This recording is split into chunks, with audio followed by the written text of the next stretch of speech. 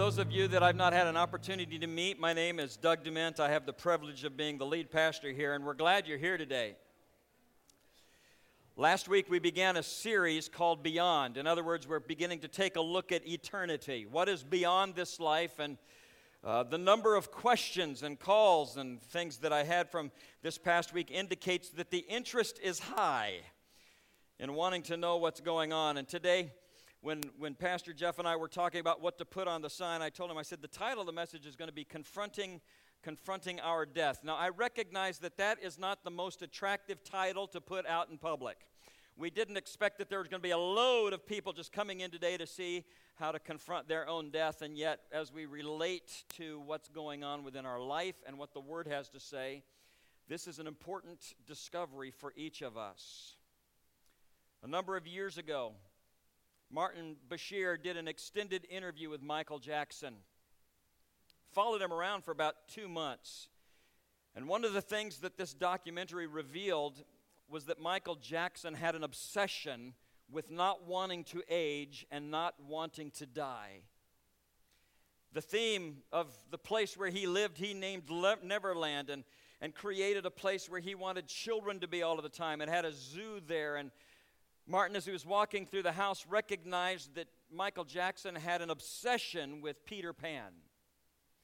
And when he asked him, why is there Peter Pan statues everywhere? Why are there themes of that all over your house? And Michael Jackson said, because I want to be Peter Pan. I don't ever want to grow up.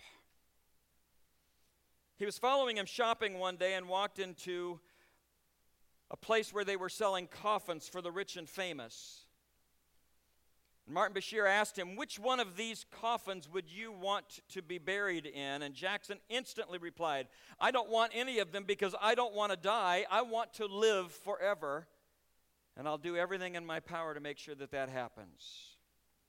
On June the 25th, 2009, Michael Jackson died at Neverland because it was not within his power to stop death from coming. You see, death is a constant reminder of our inability to control our humanness, and we don't like it. If you have your Bibles or you have your Bible app on your phones, if you don't, you can look up above me, but I want to draw some thoughts from Hebrews chapter 9, verse 27, or at least use that as a springboard into the topic of confronting our own death today. The passage of Scripture simply says this, and it is appointed unto men once to die. Now, if death were the end of the existence, then you could end that verse right there. But following that, it says this, but after, in other words, there's something after death. But after this, the judgment. Now, I know that we live in a day and age where we as humans do everything in our power to not age or to age gracefully. We check out every medical breakthrough that's possible to give us longer lives. There are billion-dollar businesses that are based on trying to keep ourselves young and trying to keep ourselves fit, all in a hope that we will either not look our age or that we will be able to somehow expand our lifespan so that we can avoid facing death as long as is possible. This morning, if you have your bulletins, there's an outline there, and 2 or 3 points that I'd like to focus on this morning. And the first one is this. Where did death originate?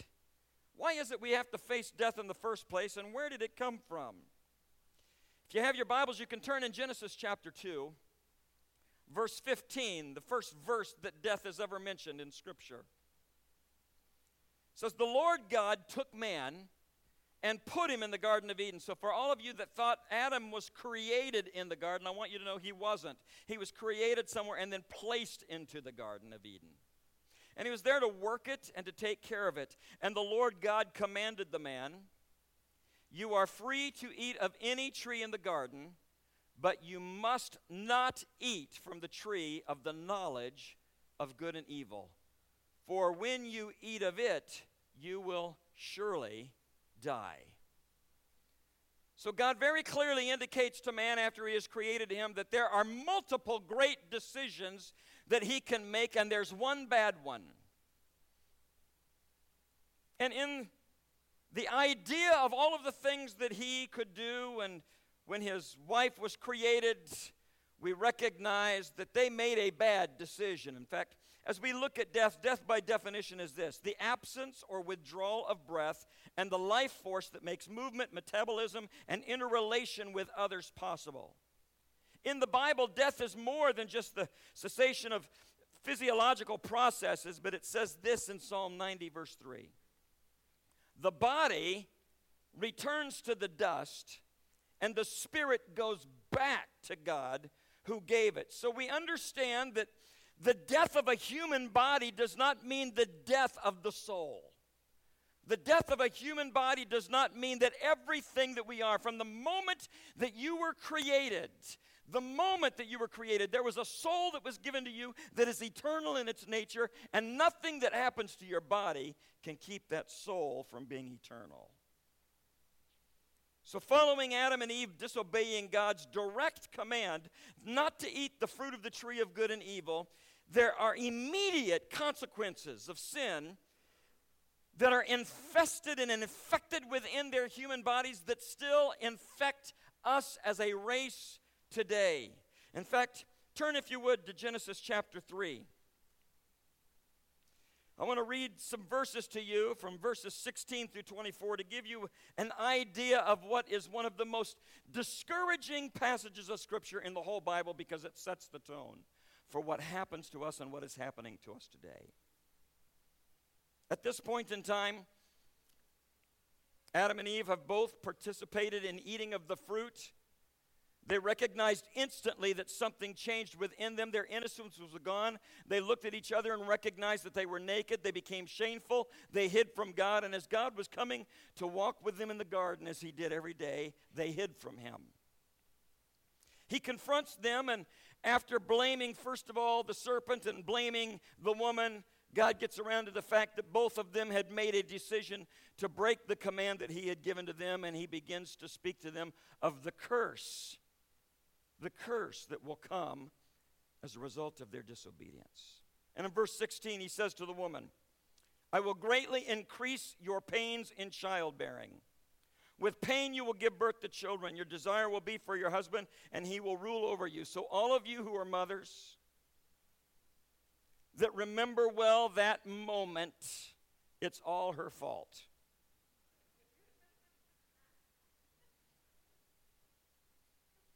Pastor Mark and I were trying to discuss a little this week. I wonder what it was like before. I won't tell you what all we talked about, because he's got a very creative mind. Verses 17 through 19. To Adam, he said, because you listened to your wife and ate from the tree which I commanded you, you must not eat from it. Cursed is the ground because of you. Now, this is interesting. The first curse that he gives to Adam for his disobedience is not to Adam. For all of you who believe that you can sin and that you can do anything, and the word is this, it doesn't matter because it only affects me. I want you to know that sin reaches far farther than you ever thought. It goes far beyond you. Don't let the enemy lie to you that anything you do only affects you. The first thing that took place is he looks at Adam and he says, the earth, the ground is now cursed because of you.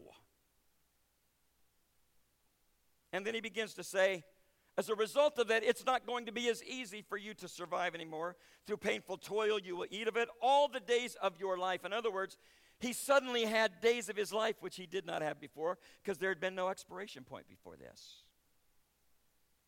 It will produce thorns and thistles for you. In other words, the ground will maintain its ability to produce, but what had always been produced in good will now give you competition, and there will be weeds and thistles and thorns that will make it hard for you.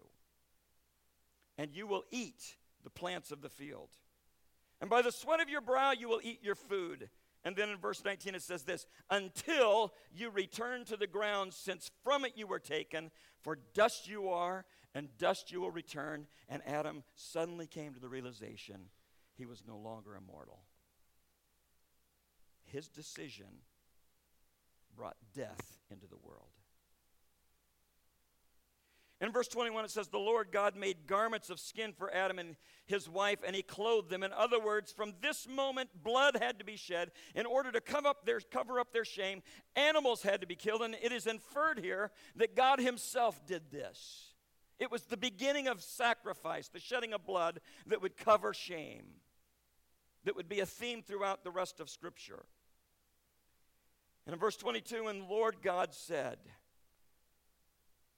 and I'm going to read this the way it's interpreted, and then I'm going to tell you from the original the way that it would be better interpreted. The Lord God said, the man has now become like one of us, knowing good and evil. What was taking place here is the conversation of the triune God, the Father, the Son, and the Spirit, looking at what had taken place in mankind's life, says to them as they're speaking, behold, look what the sin of man has done. The man who was one of us, formed at first in our image, to only know good. Look how sad the condition is now. In other words, what God has created within humanity when he made us was never to know evil. It was never to have an evil thought, never to have a selfish thought. We were created only for good things, to have immortal life in him where there would be blessings flow. But because of this disobedience, death entered in, and so did a knowledge of things evil that our mind could now produce. And one of the more fascinating verses, he says, he must not be allowed to reach out his hand and take also from the tree of life and eat and live forever. So the Lord banished him. I told you at the beginning there are some verses that are really easy to translate and others that are a little more difficult. I want to be really, really clear on what's taking place here. There's two thoughts that come from why they were banished and why they were not allowed to come near the tree of life. The first one is this. At man's fall, when sin entered in and they were infected with sin that would lead to death, God wanted to make sure that his claim to eat of the tree of life was ended, in order that man might not mistakenly think that now that I know I am evil, if I can just get to the tree of life, it will become a salvation to me, and it will restore to me what I had before I fell. Now, we know as we look at Scripture that that would not be the case, because only the sacrifice of Jesus can restore, not the fruit of the tree of life. And so in order that their wrong thought about this would be hindered, he stops them from there. The second thought is this. When sin had entered into Adam and Eve's earthly body, death became a part of that. They were then in a fallen nature. They were no longer righteous. They were no longer pure. They were infected with sin to death. If they had eaten of the fruit of the tree of life in that condition, salvation never would have been possible for them. They would have lived an immortal life in a fallen condition without ever having the hope of Jesus Christ coming and changing the condition, which is why it was so important to him that he put cherubim and a flaming sword in front of it to keep them from eating it while they were fallen, because in the mind of God, salvation's plan was already starting. The tree of life will be available to us when we stand in the hallways of glory.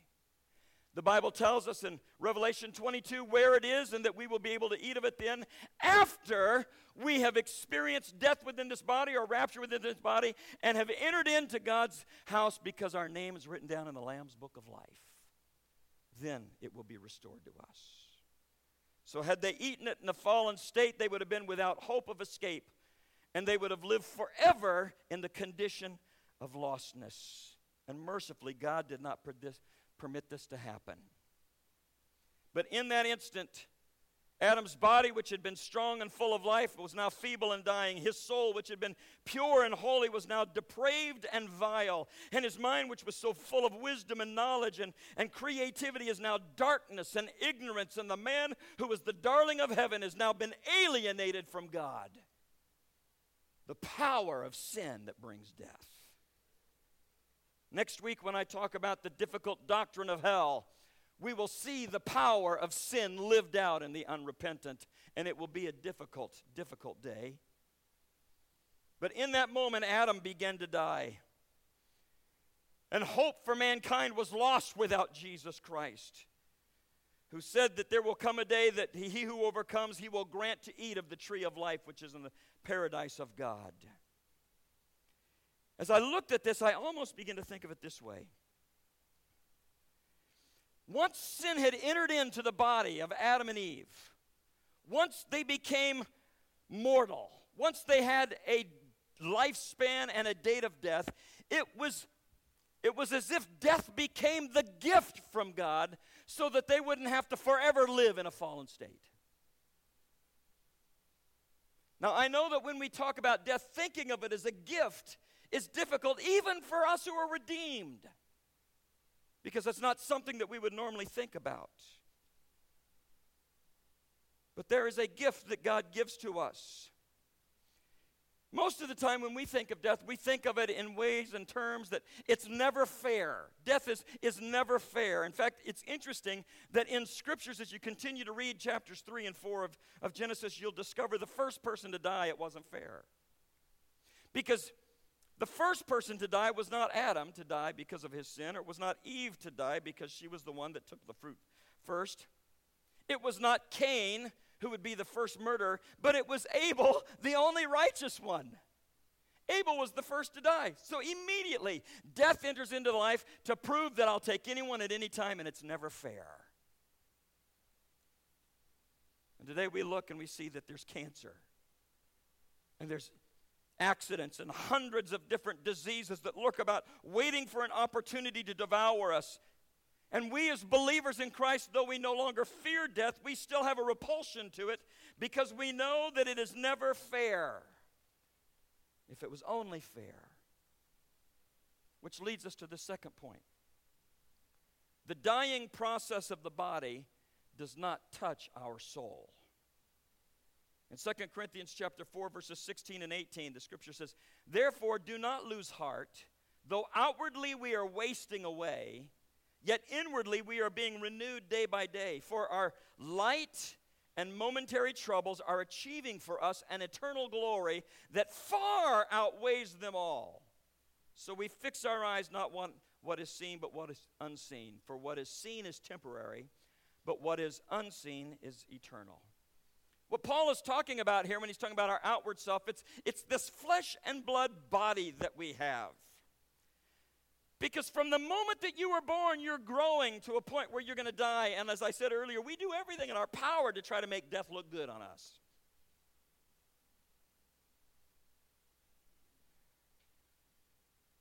The scripture indicates to us that there's a groaning that comes. And in 2 Corinthians 4:7, it talks about our bodies being jars of clay or earthen vessels. In other words, there's something that's going to decay there. Ecclesiastes chapter 12, verse 3, I love this passage as it talks about the aging process.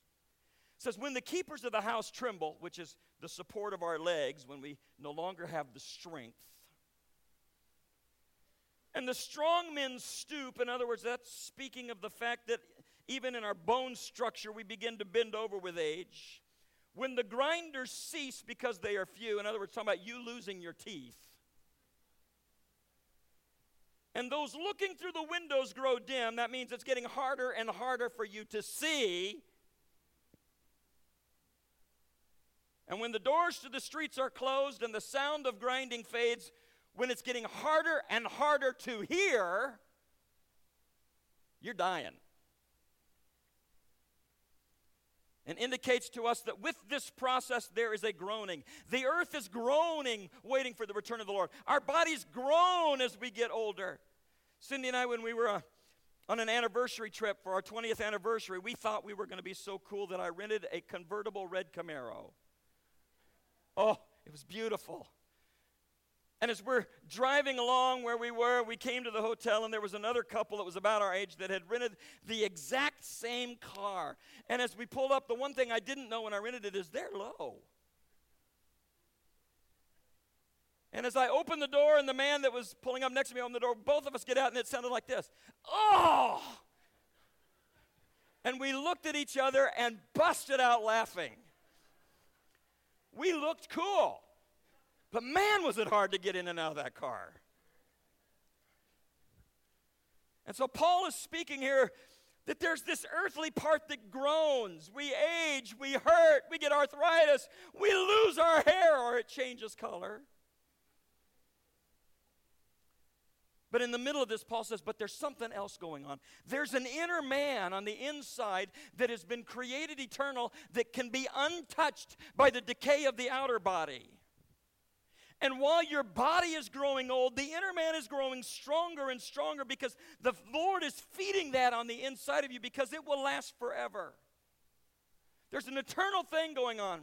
I have laughed at my grandfather, and I've told you this story before, but the older he got, the more he would have these spiritual moments at weird times, like walking in the vegetable aisle of the grocery store, and suddenly he'd just begin to speak in tongues, and we're going, okay, I'm going to the milk aisle.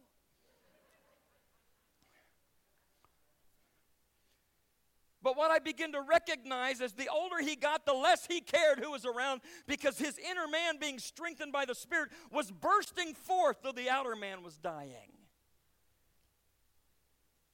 So Paul can look at the process and he says these things are happening simultaneously. Your body is dying. You're getting older. Put on as much makeup as you want. Take as much Botox as you want. You're still dying. But simultaneously, there's something happening from the life within you in Christ that's being renewed. So Paul is calmly watching his own deterioration as an outer man, and he says, even if my enemies kill me and hasten the process, then all they have done is rush me into the presence of the Lord. I can't lose. I've got it made here. It changes the way we look at death. And so he throws out some contrast here for us to look at. He says, what we're going through now is momentary compared to the eternal which is to come. What we're going through is light right now set against the weight that far outweighs anything that we go through now. He says, the affliction that we have now is going to be replaced with glory in the presence of the Lord. And if you remember last week, I had that rope that had just a little bit of red on the end. And I said, we worry so much about the lifespan when there's an eternity that's coming. And he says, in the end, when we look back at this, we're going to think, wow. I'm so glad I knew Jesus. So glad I knew Jesus. Because there's nothing that we will go through earthly that will be compared to the heavenly glory. John Rogers was a Protestant martyr. He was burned for his faith in 1555, and the French ambassador at the time was forced to watch this execution so that he could report on it. And here's what he wrote back. He wrote home and said, Rogers looked like a man on his way to his wedding when he was walking toward his execution. That is the way Christians face death, on the way to the wedding. So it's encouraging to know that whatever suffering we might endure now in this age, which is characterized by pain and injustice, it cannot overturn and it cannot undermine the purposes of God, who in the child of God, the inner man grows stronger and stronger and stronger. So what's it like to die? What is it like to die? Cindy and I were talking this week, and I think both of us are convinced that the fear of death that believers have has far more to do with the process of dying than the destination following death. Is that true for you? You're not so worried about heaven, it's just, what am I going to have to do to get there? You ever have conversations of, man, I don't want to die of cancer. I don't want to die with this. I don't want to die with that. Because it's not where we're going. It's the process we worry most about. So how does the Bible describe the transition from the process of human body to death? What happens when we die? There are a number of different things that are described in the New Testament, but I want to take the top 4 that are mentioned more than others and just give you an idea. In 2 Corinthians chapter 5, verse 1, Paul's speaking. And he says this, now we know. Now, I encourage you, if you have Bibles or you have the Bible app on your phone, underline this part. Now we know that if the earthly tent we live in is destroyed, we have a building from God, an eternal house in heaven, not built with human hands. He says, now we know that if. Now, as I get into this, I want you to understand that the reason Paul didn't say when, but if, is because Paul, when he was writing this, had the hope that he would be part of the saints that would be raptured. Jesus has said, I'm going to come again. And so he's writing this saying, one of two things is going to happen. Either I'm going to die in this body, or he's going to come back for his church and I'll be part of that. How many would you rather that? There's a lot of you would rather die. What is wrong with you? I'd rather be raptured, honestly. Just being honest here. Oh, Pastor, you're so weak. Yep.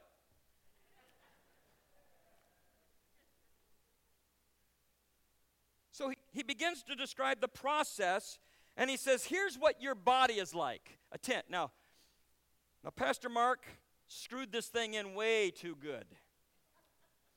So I can't throw it around. But I want you to get a sense that when Paul is describing the human body and we are in a dying process, he says, I want you to understand that life on earth is like this. This is your body. It's thin.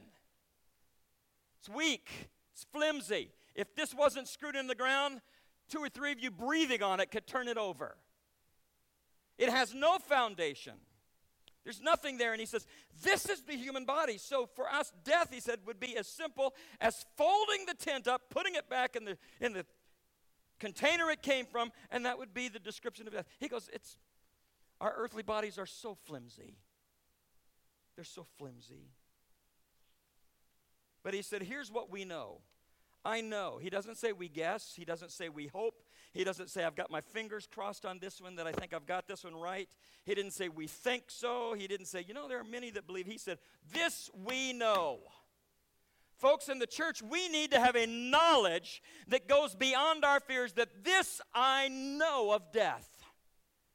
I know that when I die, I'm in the presence of the Lord. I know that I'm there. I know what's going to happen. It's alive in my spirit. So what do we know when we confront death? We know that our earthly body is like a tent. It's transitory, without foundations. It's pegged to the ground by ropes and stakes, and they're easily pulled. And the tent is easily folded. It's portable. This was never made to be permanent. But I want you to think about the building that this is set up in. Yesterday, when the wind chill was 16 below zero, would you have rather been outdoors than that, or would you have rather been in here? Because this is what God compares it to. Your life, right? Well, it's like that, but when you get to heaven, you've got a building with a foundation that I have built. There's something that I've been working on for you. And so it removes the connotation of being a pilgrim in a tent to something of a permanence when we get to heaven. Now, I like this because Paul, as you recall in Scripture, he was a tent maker. And so it would be easy and natural for him as a tent maker to think, man, this is I'm making tents which in the wind just can get so messed up, and that's what it's like in my body. And he says, now we live in a tent, but we will be in a building then. When you fold up the tent, that's what dying is like. There's another analogy that is listed in Scripture, and it's called restful sleep. What's it like to die? In Luke chapter 8, verses 51 through 53, Jesus was walking in with his disciples and was about to encounter a girl that had died. It said, when he entered the house, he did not allow anyone to go in with him except Peter, John, James, and the child's father and mother. Meanwhile, everyone was weeping and mourning for her, and Jesus said, stop weeping. She's not dead, but asleep. And they laughed at him. They went from weeping to laughing in a second. You notice that? So he closed the door and he went in there and he told her, sweetheart, it's time to get up. And so when describing what is death like for the believer, it's like going to sleep. Now, I don't know about you, but last night may have been harder for you to go to sleep because you lost an hour. But it's generally not very hard for me, and it certainly is without fear, to go into my room and lay my head down on the pillow, punch it once or twice to get it right, lay down, boom, I'm out. That's not a hard process. In the New Testament, in more than one scripture, also in John 11:11, he talks about Lazarus falling asleep. In 1 Corinthians 15:51, he says, I tell you a mystery, you're not all going to go to sleep. In other words, what's it like to die? It's like going to sleep. Kind of take some of the fear out of that. The third analogy that's used to describe what it's like to die is found in Philippians 1:23, and as I read this, I'll explain it to you. It says, I'm torn between the two. I desire to depart and be with Christ, which is far better. Now, the word depart in the original Greek was a sailor's term, which is why it describes dying like being a sailor. It's a term of like those who would lift up an anchor. If you're in a harbor, you lift up an anchor and you raise the sails, and suddenly the ship does what it is supposed to do and enters out into the water where it needs to be. So Paul's description is, for us to die is as simply as pulling the anchor out of this world and letting the wind of the Spirit take us to where our destination should be. And then the last one is, we discussed just a little bit last week in Luke 16:22, being carried by angels. It says, the time came when the beggar died, and angels carried him to Abraham's side. How many of you like this one? The angels. Now, for those of you who have ever had the experience of being in the presence of a godly person, when they leave this earth in death, most people I've talked to said there's something spiritual that takes place there. There's a calm and a peace. You know why? Because the angels came in and said, "Oh, belongs to Jesus. Here we go." And you begin to sense in your spirit, some of you, your spirit is alive and tingly at that moment when the presence of God's servants come in and say, "We've got a job. There's a home prepared. We're taking them home." Carried by the angels. Clearly, Scripture indicates to us that the process of dying is not a fearful experience when Christ is your Savior.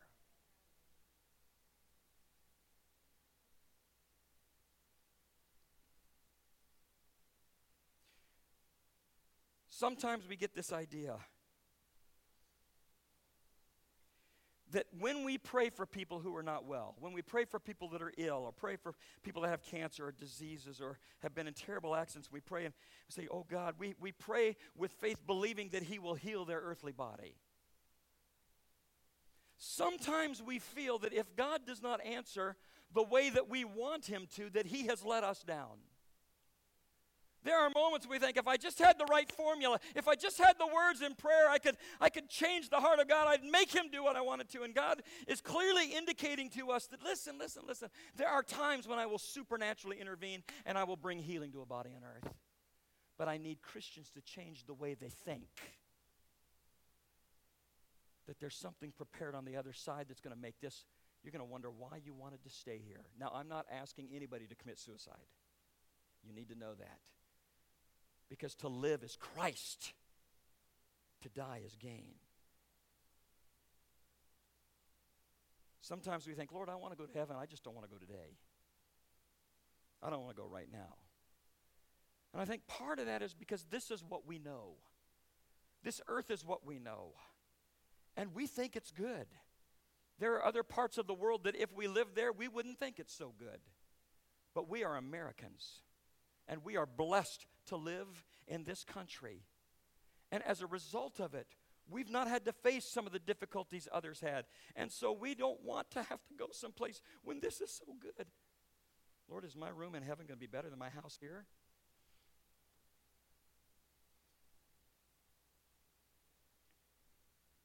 There was a little boy who was dying of an illness, and Peter Marshall was his pastor, and he knew the family well, and his mother was taking care of this little boy month by month. She was watching him deteriorate.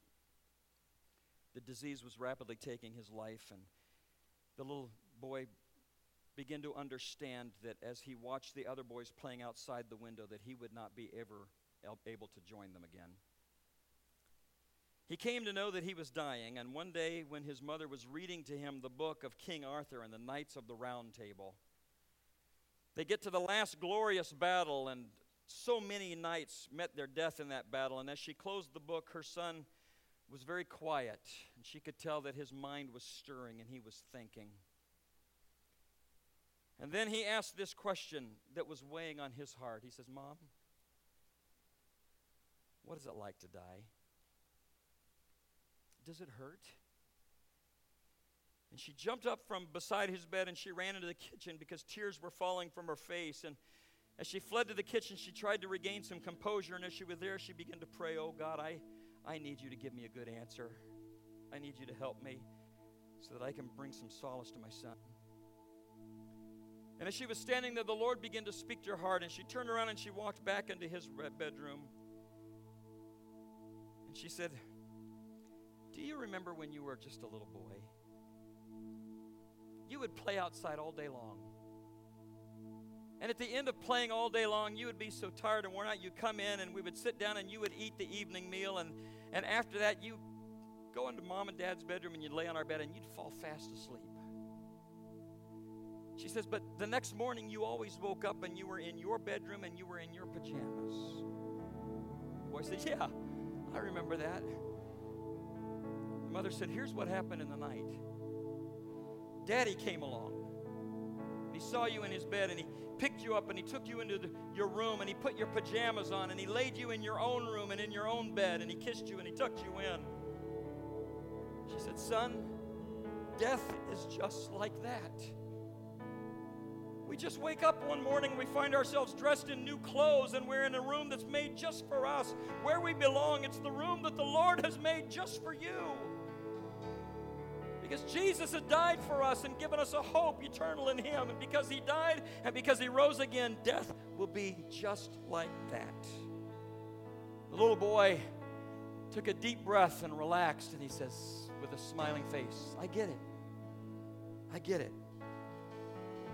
My Heavenly Father's big, strong arms are going to carry me to my own room. I want you to stand with me. Let's sing this song together.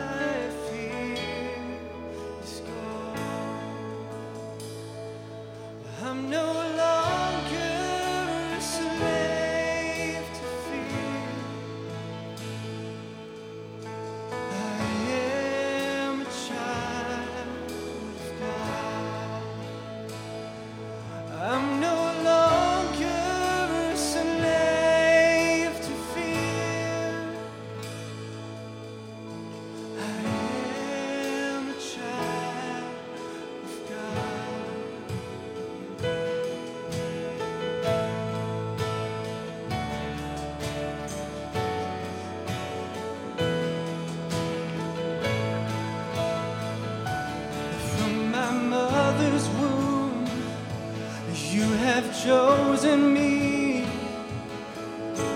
love has called my name. I've been born again into your family. Your blood flows through my veins from my mother's womb. From my mother's womb, you have chosen me. Love has called my name, and I've been born again into your family.